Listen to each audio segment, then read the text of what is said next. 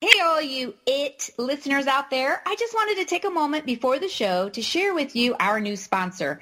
We've been working with bestradiotravel.com to bring the lowest hotel prices to our loyal listeners. Stay tuned during the upcoming show to hear more about how you can save 15 to 30% off your hotel rates. Awesome! Let's start the show. Girlfriend, here is your show. Girlfriended, your chance to connect with other women, especially the woman that is most overlooked, yourself. Girlfriended is all about helping you become self-aware, not self-involved.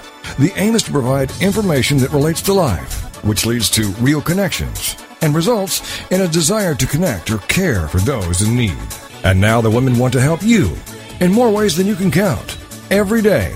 From the website, girlfriendit.com, and the movement Girlfriendit, here are Patty Wyatt and Lisa Jernigan on TogiNet.com.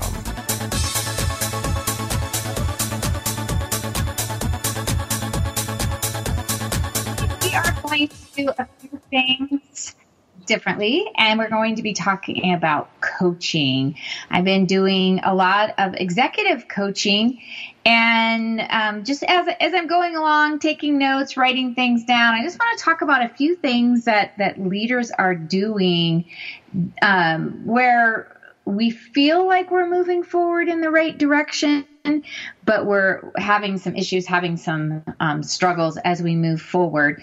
So today, just talking about what is the key to building and maintaining a self-motivated team.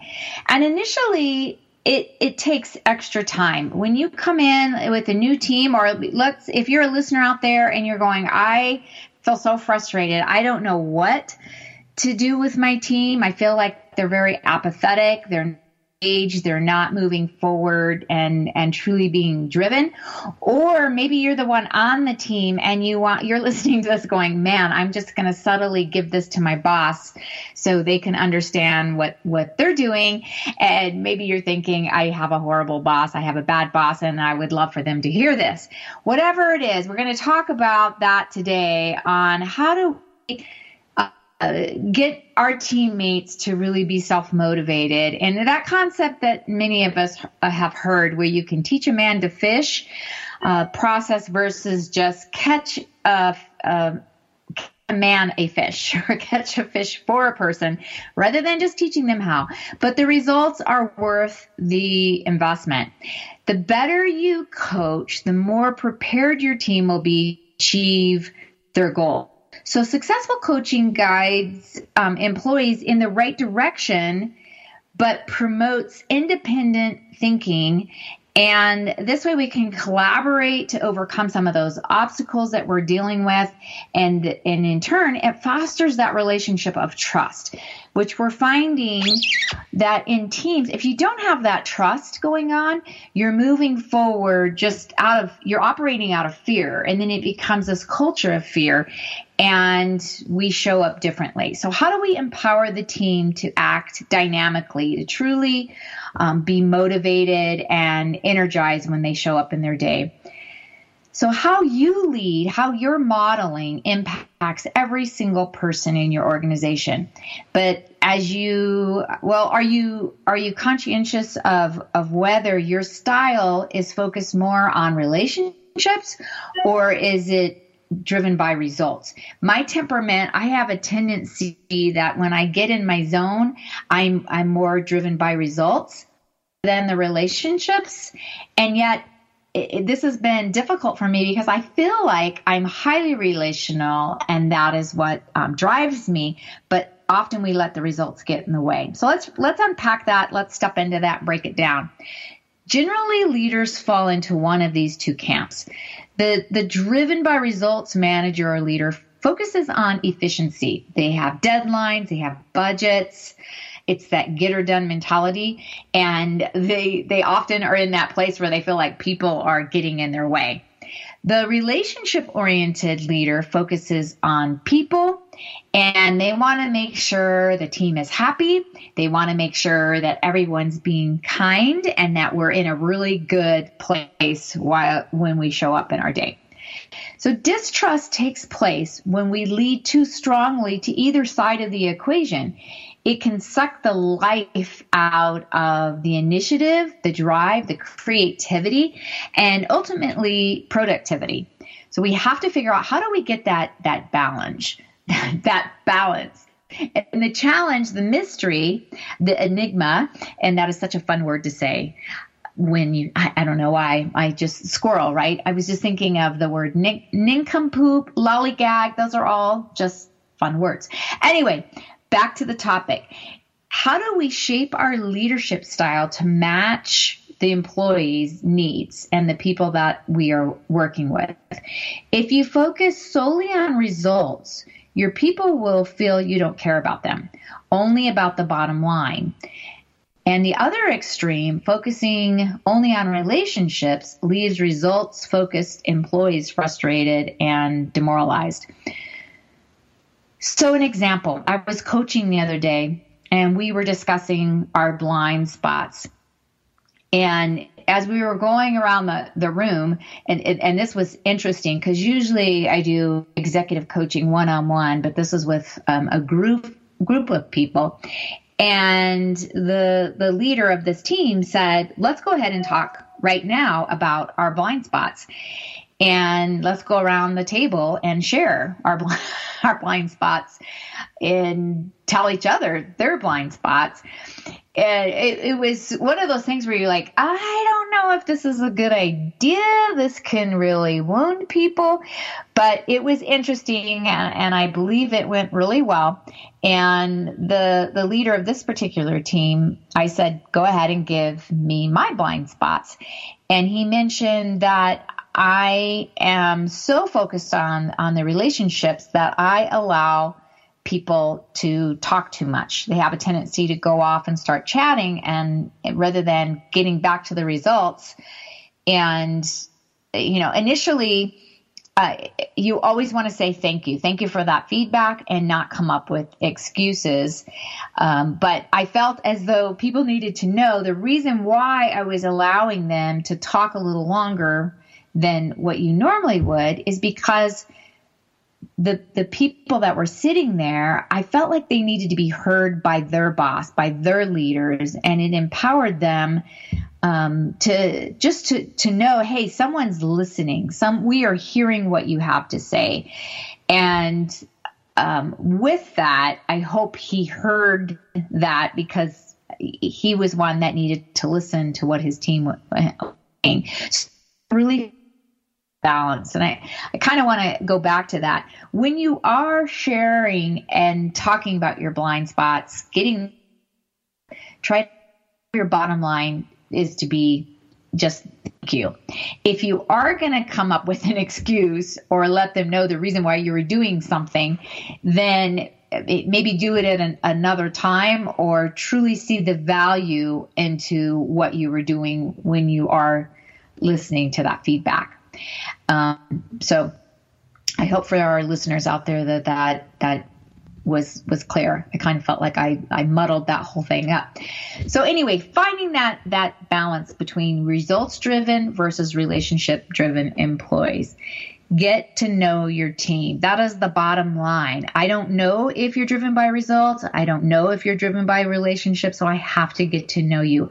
Understand what motivates each person. And recently I was coaching a team that had suggested to their leadership, we need a team building outing. We really do need to get to know each other after we've been going through these coaching sessions.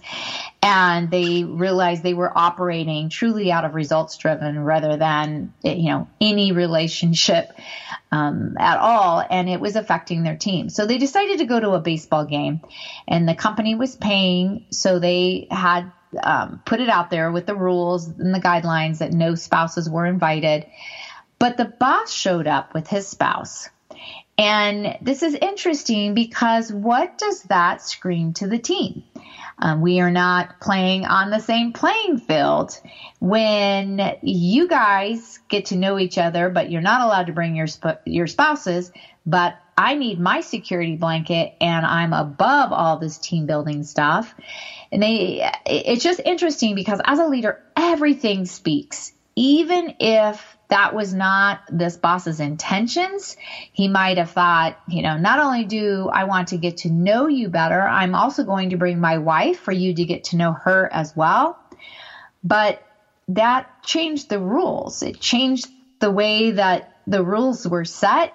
And once again, even though his intentions might have been in the right place, what it said was, I'm different than you. I'm above all that. And we have to really see what we're conveying to everyone. We have to model our words. They have to match. So back to results-driven employees. What do they want their managers to do? They want them to have a plan. They want to get things done. They want follow through. They want to stay on course and be decisive. And they need the match. If you say you're going to do something, if you say the team is going to do something, then we all need to be doing exactly that. These employees, their belief in the manager or their leader is about competency. I believe in you and I trust that you will bring your deliverables. The more relationship-driven employee they're more feeling based, and they want to know that their leader will be kind and care about them, that their leader will interact with them, consider how they feel, and truly demonstrate that you care about me personally. You want to get to know me. You're asking me what's going on in my personal life, as well as how I'm showing up here at work. So on a side note to that, when you're dealing and coaching with your employees, there's 5 things that we need to focus on. And that is to ask yourself, am I maintaining their self-esteem? When I'm talking to them, am I tearing them down or am I lifting them up? And this really fills the cup up for the relationship-driven employee, is to know, okay, I'm getting positive feedback from you. I know I'm hitting the target and you really care about me. You like me. You want me to be successful. The second one in coaching employees is to make sure that you are listening. They want to know that they are being heard. Within that listening, it's also important for you to share or confide in them. Share your stories. Learn how to be a storyteller when you're leading meetings, when you're talking to them. Give them some of your personal examples and personal stories so they know that you're human, that you've gone through these things. And even if you can say, I know exactly how you're feeling, or I can assume that you're feeling this way because I went through this, or I remember in the day when I had the same challenge. And then support them. How can I help? How can I be there for you? What do we need to brainstorm to make sure we can move forward, to make sure we get this project done, to make sure we're going to hit this deadline? What do we need? What resources do we need? And the 5th one is to empower them. Going back to how do we support them, but then what are the actual action steps? And so often we forget to put these action steps into play. We talk about it, and I'm horrible at this, talking about going back to sharing or confiding. I will be in a meeting and we will throw out all these ideas. We need to do this or we need to do that. And I love brainstorming about them, but then all of a sudden the meeting's over and we did all this brainstorming. We talked about these great ideas, but then we didn't put them into play. We didn't say, hey, Joe, you take those, steps 1, 2, and 3, those ideas, and will you get with the team and come up with some action steps? So when we come back here in our next meeting, we can at least know how we're doing on that, how we can move forward on that. So once again, those 5 steps: maintain that self-esteem. Make sure that we're pouring into people and we're giving them that positive feedback. 93% of employees are saying, I don't even know how I'm doing. I would love to know that I matter here. I would love to know that I'm hitting the target. But I never get that kind of feedback. I don't get anyone, pouring into me and addressing how well I'm doing. So they don't even, the only way that they're maintaining the self-esteem is by them showing up going, I am doing a good job, but they're not hearing it from their coworkers, yet alone from their leaders. Number 2, once again, listen. 3, you share, you confide, you tell them what's going on in your life without giving too much information. We don't want to do the TMI, but be able to relate to them in such a way that it's a partnership and it's a dialogue. Number 4, support. How can I help? And number 5, empower them by saying, okay, what's next? What are the action steps? What are we going to do to make sure that we get this done?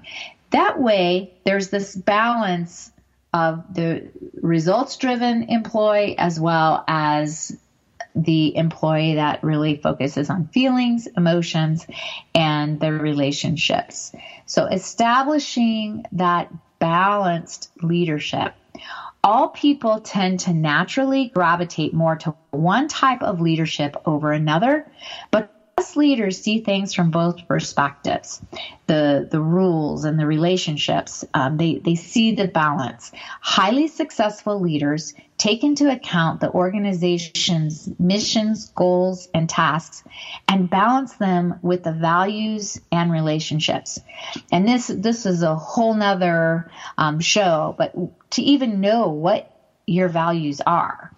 Think of those top 5 values, because if you don't even know what they are and you don't know your strengths, then it's really hard to show up and lead people through their values and relationships if we don't even know what ours are as leaders. These leaders don't let themselves get stuck on either side of the relationships versus results fence. They take time to analyze each team member's needs and ask themselves, can I motivate this person to perform better with a focus on results or a focus on the relationship? So I just want to pause right there. If you're leading a team and you're not asking these questions to even find out, who do I have on my team? What motivates them? Just in this, the two relationship versus results driven, to really know how do I help them out in these 2 lanes to really make sure I'm leading them well. So just pause and think about that. Maybe even jot it down, or if you're driving right now as you're listening, then think about as soon as you stop that you can jot it down, put their names or initials and what motivates them. Going into the next of what motivates a team, I mean, you would have to live under a rock to not know that bad management, bad leadership is typically the root cause of low employee engagement. And we're hearing it over and over again. People don't leave institutions, they don't leave organizations or ministries because they don't care for the organization. They leave it because of a bad leader. Or it could be the co-workers, but generally speaking, the co-workers, the low morale is most often from the leadership. What you do as a leader always trickles down. If you're not leading well, then you're not motivating the team, and then therefore you're going to have less engagement, and people are going to leave the organization. So what motivates a team? Addressing employee engagement issues may not be a simple fix. I mean, we talked about getting to know them to see what motivates them on one hand, but the causes can be truly complex, and we all know that. Each case is individual, but just unique issues of what's going on. And as a leader, you must determine the reasons behind unacceptable employee engagement. In other words, why are they becoming so apathetic? Why are they not driven to show up and truly be a part of the team? What's taking place? So keep in mind that increasing employee engagement may not be all on the employee. Look at yourself first. What are your blind spots? And like I said, when we went around with that team and said, okay, here's what I think my blind spot is. You go ahead and tell me what my blind spot is. That is a great thing to do. We talked about this in the last show, to maybe start out with your family members and ask them, hey, tell me what my blind spots are. Like, what do you see in me that's just super annoying, or where am I not showing up? I think I'm showing up well, but perhaps I'm not. So before looking at your employee as the problem, it may be time to admit it's not you, it's me, to your disengaged employees. If you find these following behaviors that I'm going to talk about, if those are present among your leaders or within yourself, then what are you going to do about it? What habits do you need to change to really motivate your team? And I'm going to start with, just recently, I was with another team and I overgeneralized. And one of the issues I've heard over and over again is as leaders overgeneralize a situation. So an example would be, I had a group that the team was golfing quite often, or they were whining and dining, and they weren't necessarily getting out on the floor, getting into being there with their teams, being present. And the leader had an executive board meeting and said, okay, enough already. You guys need to start being present. You need to show up. And I love that you're out there whining and dining and golfing with other people, but our team here needs to see you, needs to know that you know what's going on and that you're present. Well, there were a couple people sitting there in that meeting that they were showing up. They were present. They were engaged with the employees. They weren't out golfing and whining and dining other people. And they were furious.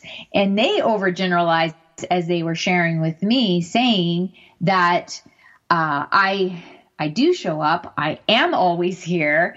I'm never, just out there golfing, consistently.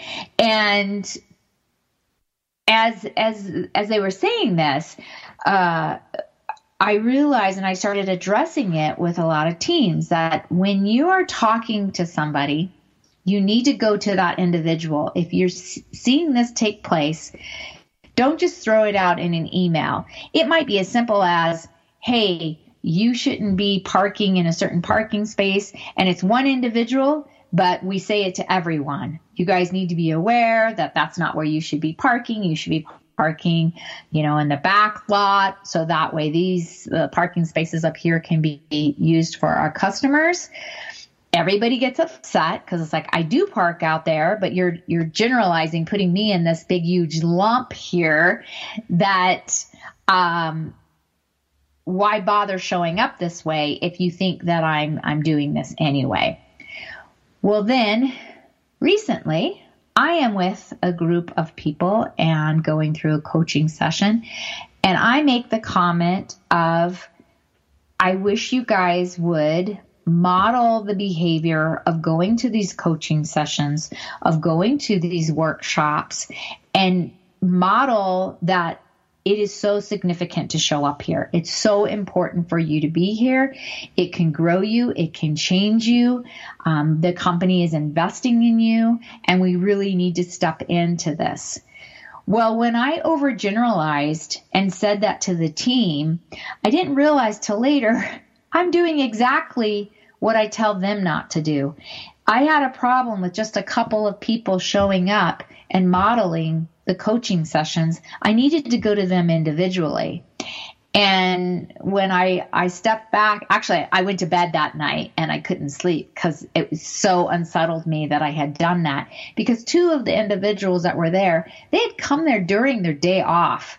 And they had to listen to what I said in front of their boss, saying that you guys aren't modeling this, you guys aren't showing up, you're not letting your team know how significant this is, when they were. And so having to then pick up the phone and actually call them and apologize for overgeneralizing and grouping them into, you all and everybody and they. So try to stay away from that overgeneralization. That is one way that we truly can create apathy in our team. So number one, overgeneralizing. Number two, no consistency. Good leaders convey consistent expectations to their employees, clarity in their roles. People know the expectations. I know how to hit the target rather than just kind of showing up every day and flailing and having your leader be lenient one day and then tough the next. Or when an employee finishes a project, they change the scope and ask the employee to start over. Or they're just not steadily raising the bar and communicating it. It's just one day they have a certain expectation. The next day, whatever is turned in is okay. So that lacking predictable expectations, it often creates that disengagement, because you don't know how to prioritize your efforts. This kind of response can lead, once again, to apathy, despair, discouragement, and depression, which, wow, right? That just took a nasty turn. But it's really easy, just by how a leader is not being consistent, how this person just starts flailing into an apathetic temperament. So the key to maintaining consistency is communication. Communication, over-communicate. While there may be times when that report requires little feedback from you, it's important that the employee knows why. So giving that specific feedback, communicating that feedback is significant. Expectations can change. Goals can change. The requirements of the organization can change, but it needs to be communicated to the employee. That way they can understand what's going on there. The next one, and we're getting ready to go into a break here in just a minute. So we're going to come back and we're going to be talking about favoritism. So I'd like for you to pause and just think for a minute here before we go into our commercial break. What am I doing?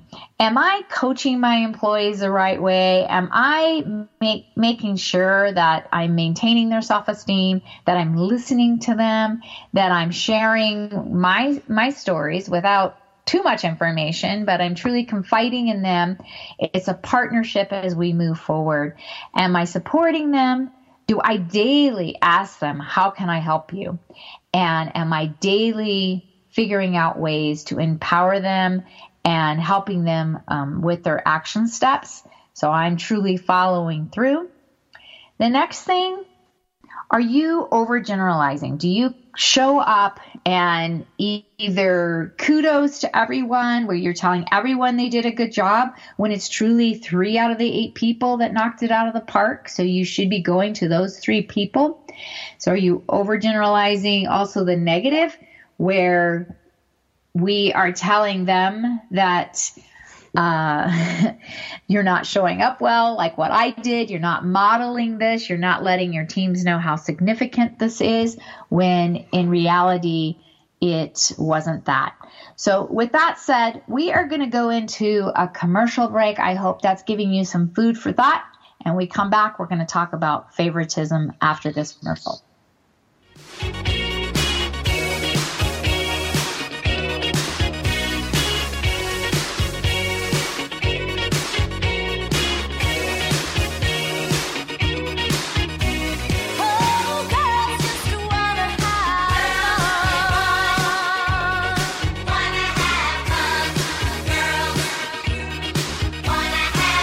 This is Girlfriended on TogiNet. Don't forget to tell your friends to check it out on girlfriended.com. It's time to discover it, connect it, propel it, Girlfriended. And we'll be right back with more Girlfriended Radio right after these.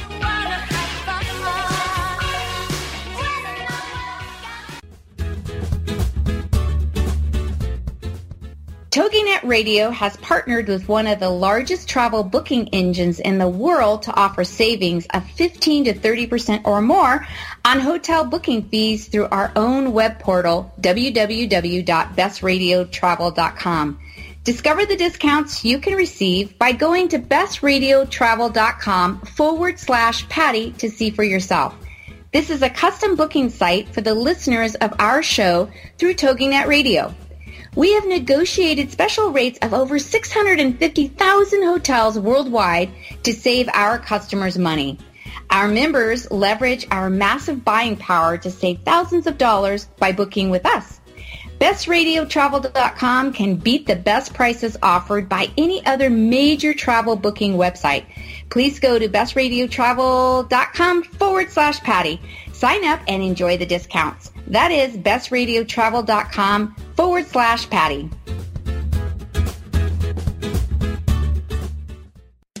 It's the Fitness Minute with fitness expert Annette Hammond. Can muscle turn into fat? It sure looks like it can, but the reality is it can't.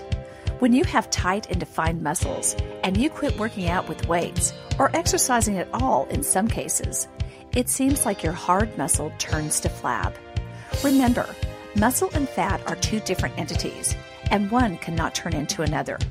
What happens is when you stop exercising, your muscle fibers grow smaller, while your fat cells grow larger. With exercise, your muscles make the fibers grow, and when you stop exercising, they reduce in size. Likewise, your body's fat cells can change in size depending on how much fat each one stores. So keep your body fit, healthy, and strong. Keep up your exercise, and don't let conditioned muscles become flabby. For the Fitness Minute, I'm Annette Hammond.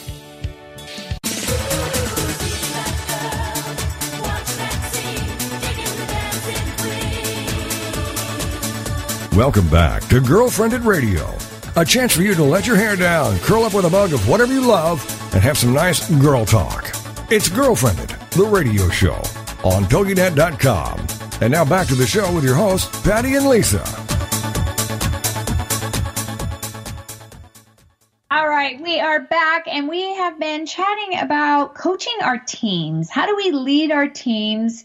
And we use the word manage our team so often, but managers really are the ones that are telling people what to do. We want to be leaders where people want to follow. They want to also lead and influence others as well. So how do we coach? How do we guide our team? How do we guide our employees?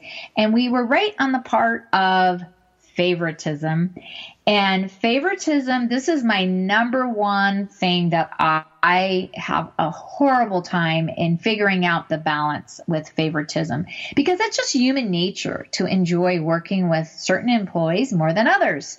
And some employees, you actually see them coming down the hall and you try to dodge them. You try to go into another room because you don't want to get into a conversation with them. And they can sense that. They can feel that. So you're going to get along with certain people better than you get along with others. That's just human nature.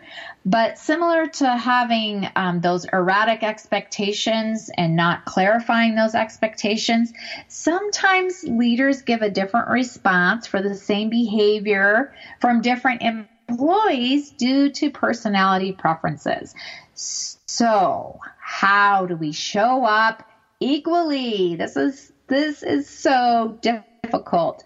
An example just recently while I was coaching a team, and one of the team members said to his boss, "You have a tendency to always have a specific individual in your office." And the boss responded with, "Yeah, that's because he's asked me. He has said, will you mentor me? Will you guide me, coach me? And since he's asking, I am going to do that." Well, this particular person is brand new on the team, and you can see how this created a huge wave where people who've been there for 15 to 20 years are looking at this going, "You've never spent this amount of time with me. You've never mentored me in this fashion." So now all of a sudden you have this outside, the meeting, after the meeting conversation of people going, what's going on? How come all of a sudden our boss is spending so much time on this particular individual? Well, what do we do with that? We either have to over communicate and let the entire team know right now, because this individual is new, I'm going to pour into them because they asked to be mentored. The conversations that are taking place outside of this meeting here, please come to me. Let me know what's going on. Let me know the dialogue. Let me know what you guys are thinking, but this is what's taking place. So often we don't realize that, once again, everything speaks, that our actions, even if it's just someone coming into our office daily and the doors being shut, people are wondering what is going on. We like to be in the know. If we aren't in the know, we are going to create that no in our head. And the narrative usually that we start playing in our mind is negative. And also the narrative is usually 98% incorrect with what is actually taking place. So be aware of that as a leader, that if you are having certain people that you're spending quite a bit of time with, over communicate that, let people know what's going on in that process. Now, this is hard because sometimes you just truly have friends that you are with daily, and you can't help, like I said, having that chemistry with people, and you want to enjoy being at work. So it's easy to find yourself talking to certain people. It can be hurtful. So just be aware. Every once in a while, do that self-check to go, what happened today? Who was I talking to? Who am I talking to often that can also hurt other people? When you have a favorite or a relationship with someone, let's say you have always communicated with a certain person for a year. It might be 2 years. It might even be 10 years. And then you have somebody else that comes on board that they're just a scream. You have a kick with them, you're having a blast with them, and you're spending less time with this person that you've known for a decade, and now you've moved on almost to a new friendship. In your mind, you're just going, no, I'm pouring into them. They have great ideas. They're going to propel this team forward. We're going to move in a different direction. And as a leader, hear this the right way. What happens whenever you get excited, when you get new blood, new ideas, a new way of doing things, it's really easy then to cast the other people aside and really pour into this person, or perhaps this team, or perhaps this new ministry, whatever it is. As you're moving forward, be aware of that and over communicate to the other individuals. I hear this so often with team members when they feel discarded. They feel that, the leader needed me when I did something for them. I brought value to the team, but apparently I'm discarded. I don't bring value anymore. And so the relationship is severed. This person does not show up well anymore. As a matter of fact, the narrative that they play in their head is that they've been put out to pasture. They're not needed. They're not wanted. It shuts down creativity. It shuts down production. And this person, talk about apathy and despair and discouragement and depression. They go to bed at night going, what happened? So make sure you're not avoiding, you're not in denial, that you're going and you're having conversations with this individual. Inconsistent responses can create an unfair environment, a real injury to employee engagement. The way you manage through this to make certain that you're being consistent in even just the relationships of people and the perception of how people are viewing that is so important. It's tough.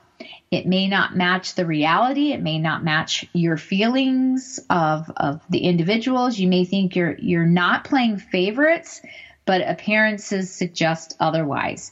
Half the time when I bring this up to leaders, they are oblivious that they were treating a certain individual that way. They're oblivious to the fact that they basically severed relationships with the past individuals, and that they are hurting and that they are truly wounded.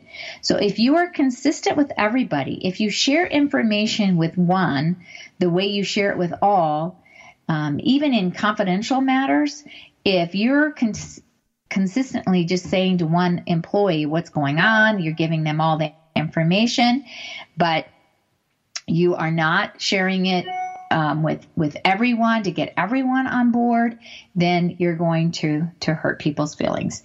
Now, some of you are listening and go, oh, well, I can't help it if I hurt people's feelings. I'm in leadership. People are going to get hurt. I'm moving on to this next direction, and this person I put on my team, I have to spend time with them. I have to go this route, and that's fine.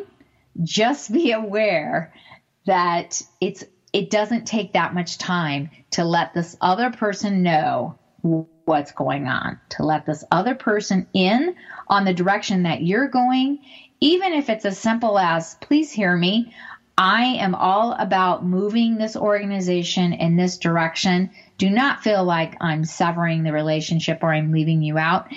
This is just taking me a lot of time. So I hope you will communicate with me. I'm not trying to avoid you. Nothing has happened in our relationship.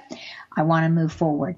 So basically just having that dialogue and letting that person know, hey, tell me your thoughts. What's going on here? What is your opinion? How are you feeling? That is favoritism. And we can, once again, have a whole show on examples of where people have been hurt, a whole show on how you can over communicate that, but just kind of pause and go, what am I doing in that field? Am I leaning into other people and ignoring the ones that perhaps I've had relationships with? Next one, number 4, is micromanagement. This is a challenging area, particularly with people who have a high need for control. And they struggle with micromanagement. Some employees may feel that you don't trust them, that you don't think that that you have the ability to do the job effectively. And so when you micromanage, you are screaming, I don't think you're capable. I just recently saw this where an individual was supposed to go in and meet with another department, and she felt really good about this, that she was giving, the trust to go, you can handle this, you've got this, go and meet with this other director of another department and get their feedback so we can move forward. And when she got there, this particular director said, yeah, your boss has already called me. I gave her all the feedback, so what exactly do you want? Well, she was blown away. It's like, wait, my boss gave me this direction to come here and meet with you, and instead you already have given her the feedback. So where this leader thought, okay, I'll just make a quick phone call. It's not going to be a big deal. That way I can hear it, and then she can also go there and hear more of the feedback. Kind of a bomb went off in her face, because now she just lost that trust of her team member. So a new boss, especially when you come in and you start micromanaging, you start changing the guidelines. I'll give you an example of a new guy that just came into an organization, and he basically said, all of your time off is going to change. I want a 2-week notice. If you're taking a day off, if all of a sudden something happened and you need to take tomorrow off and you didn't give me a 2-week notice, that's not going to fly. So you should be able to plan, you should be able to prepare for this, and let me know 2 weeks in advance if you're going to take that day off. Well, this is really difficult, especially for parents who all of a sudden their kid has a situation where they need a parent to show up, you might not have that 2-week notice. So when they come in and they drop a bomb like that, all it did was stir up, why do we have to give you a 2-week notice? If we're getting the job done, we want this flexibility. We want this autonomy to be able to go, I'm an adult, I can figure out, I can hit my deadlines, I can get my work done. Why do I have to do the 2-week notice? Also, he came in and said, if you go anywhere during your day, you need to place it on the calendar, and my assistant needs to know exactly where you are. You need to be accountable for every minute. You also need to put everything in Salesforce. I want to know what you're doing in your day. Well, this doesn't fly, especially for millennials and Generation Z, because they really want to have choices. They want the flexibility. They want the autonomy.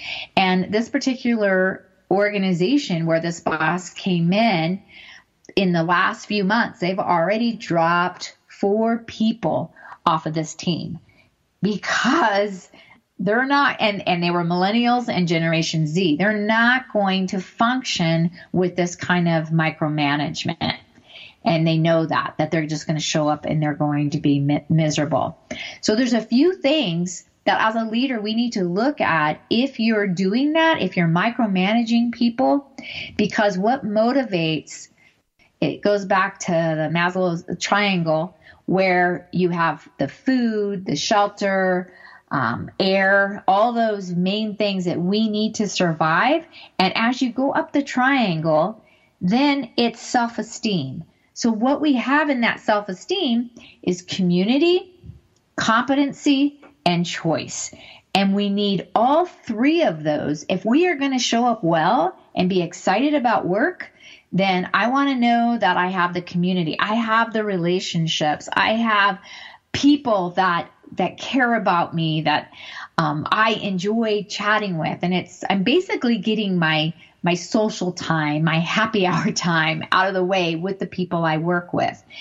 Also, competency. I need to know that the skills I have, that I'm hitting the target once again, that I'm doing well here and people need me. This place can't move forward unless I bring my strengths to the table. I bring my what I'm competent in, and I'm helping the bigger picture here. I know I matter here. And the third one is choice, which is autonomy. I want to know that this is what the expectations are, but you're not going to tell me exactly how to do it. So you're not going to tell me, hey, you have to put in every single phone call you made into Salesforce, or every single minute that you spent. I want to know exactly what you're doing. It's like, I want to know that you as my leader, you trust me enough that I'm going to bring the results. I don't have to bring how I made it happen. And yeah, if I'm not bringing the results to the table, then maybe we need to have a conversation. But as a leader, if you're very clear in the expectations of what's expected of me, then you shouldn't have to micromanage me. And that's what's so important there. Clarify the expectations, and then you don't have to tell people what choices they need to make to show up. So micromanaging, that can lead to disengagement, and the employee may eventually shut down and lose interest in their job if you're insisting on controlling every detail of their work. No one wants to be told what to do. Managers tell, leaders listen.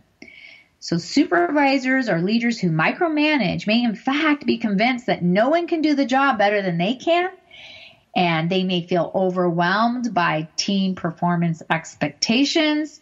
They can make them feel insecure and cause them to place unnecessary pressure on their employees, when the bottom line is micromanagement can foster low engagement, and it prevents not only the employee from being fully engaged, but also the leader, who winds up spending too much time trying to supervise everything and not enough time on developing the employees.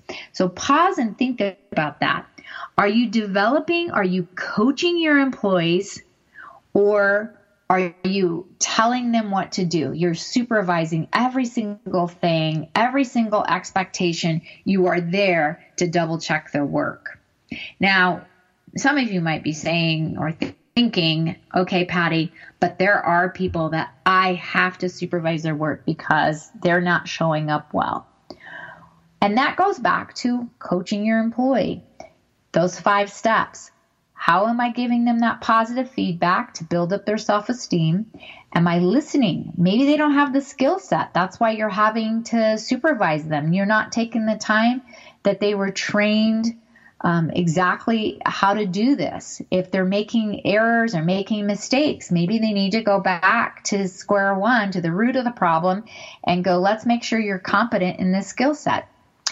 And share with them, confide in them. I remember when I struggled here, or I had a hard time doing this task. And then support. How can I help? Not how can I supervise you, but how can I help? What do we need to do? What kind of training do you need? What kind of resources? What kind of team members would you prefer to mentor you, etc.? And then number 5, empower them. What are the action steps so we can see this through together to where you don't have to be micromanaged, to where you have full autonomy on how you can get this job done because it's your choice. You get to be flexible on how you want to accomplish this goal. Micromanagement is slowly exiting the workforce because the generational needs are different.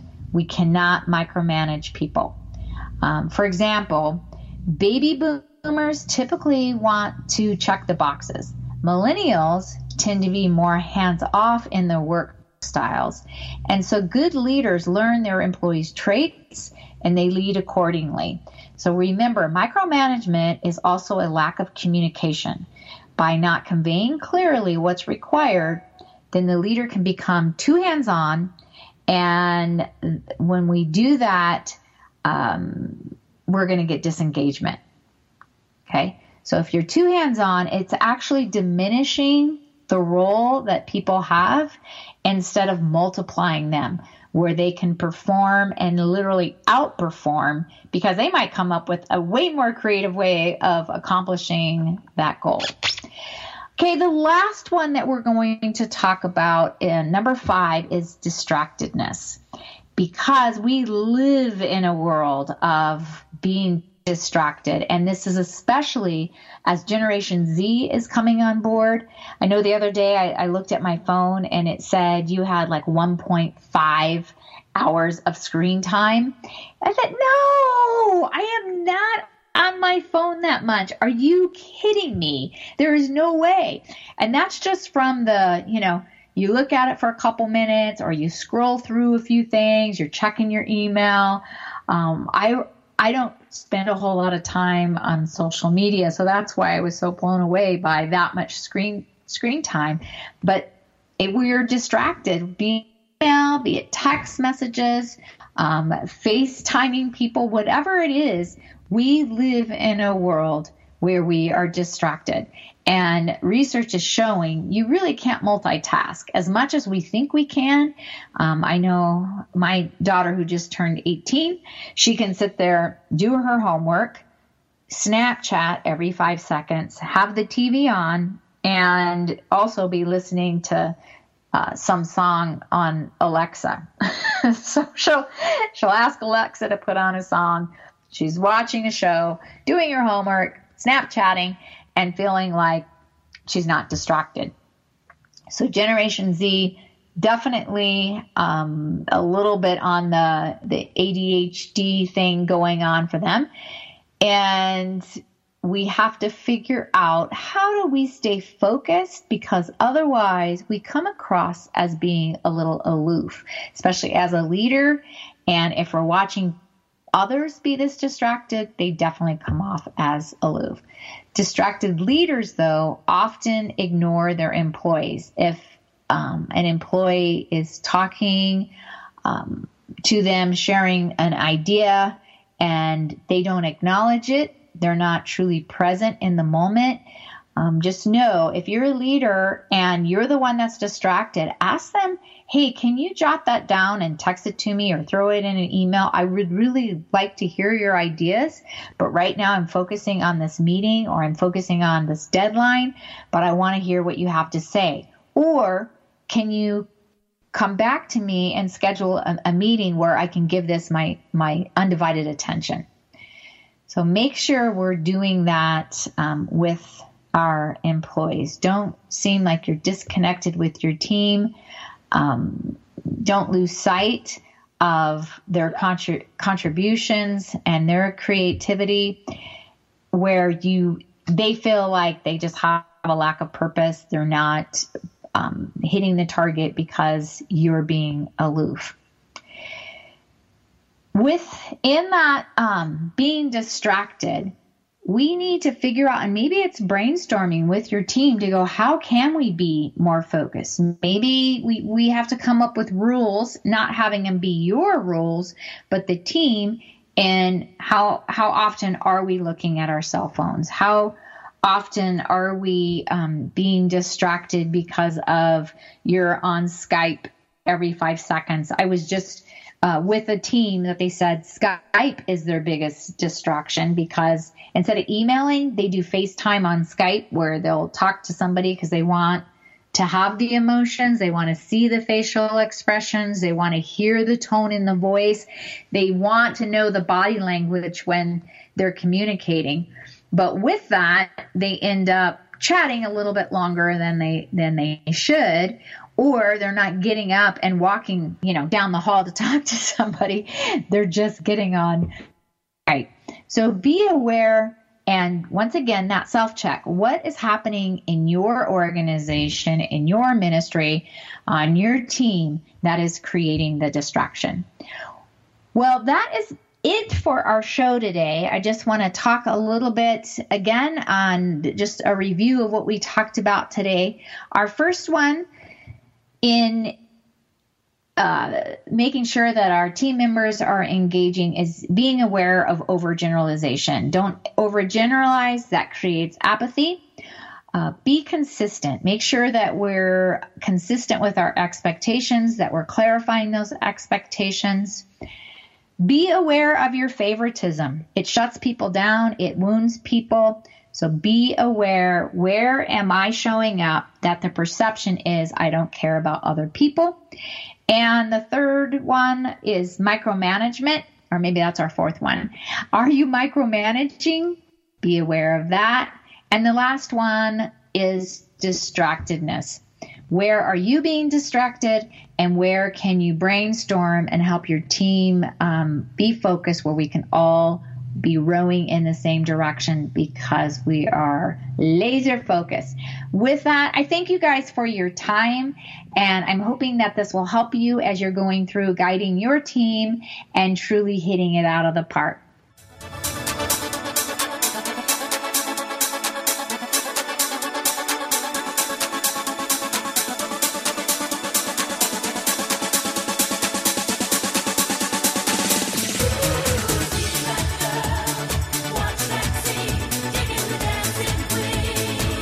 Thank you for being a part of this special program, Girlfriended, the show dedicated to the most important woman you know, yourself. It's the show